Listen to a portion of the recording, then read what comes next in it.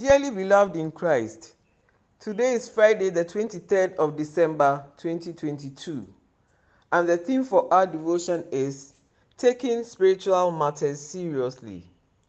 Taking Spiritual Matters Seriously. Matthew 1:24. Then Joseph, being aroused from sleep, did as the angel of the Lord commanded him, and took to him his wife. When Joseph discovered that Mary was with a child that he was not responsible for, he decided to put her away secretly. However, Joseph had a dream in which an angel instructed him not to put Mary away, and he expressly obeyed. Joseph was a deeply spiritual man. He understood and took spiritual things seriously. This was how the spiritually implanted baby was fully accepted into an earthly home. Do you take spiritual matters seriously?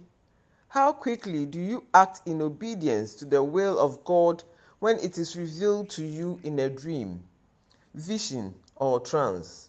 We must all be people of the Spirit who understand and obey when God communicates to us in the Spirit.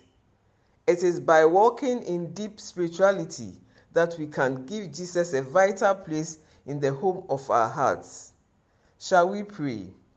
Dear Lord, please help us to place priority on what you reveal to us by the Spirit over our own intentions in the mighty name of Jesus.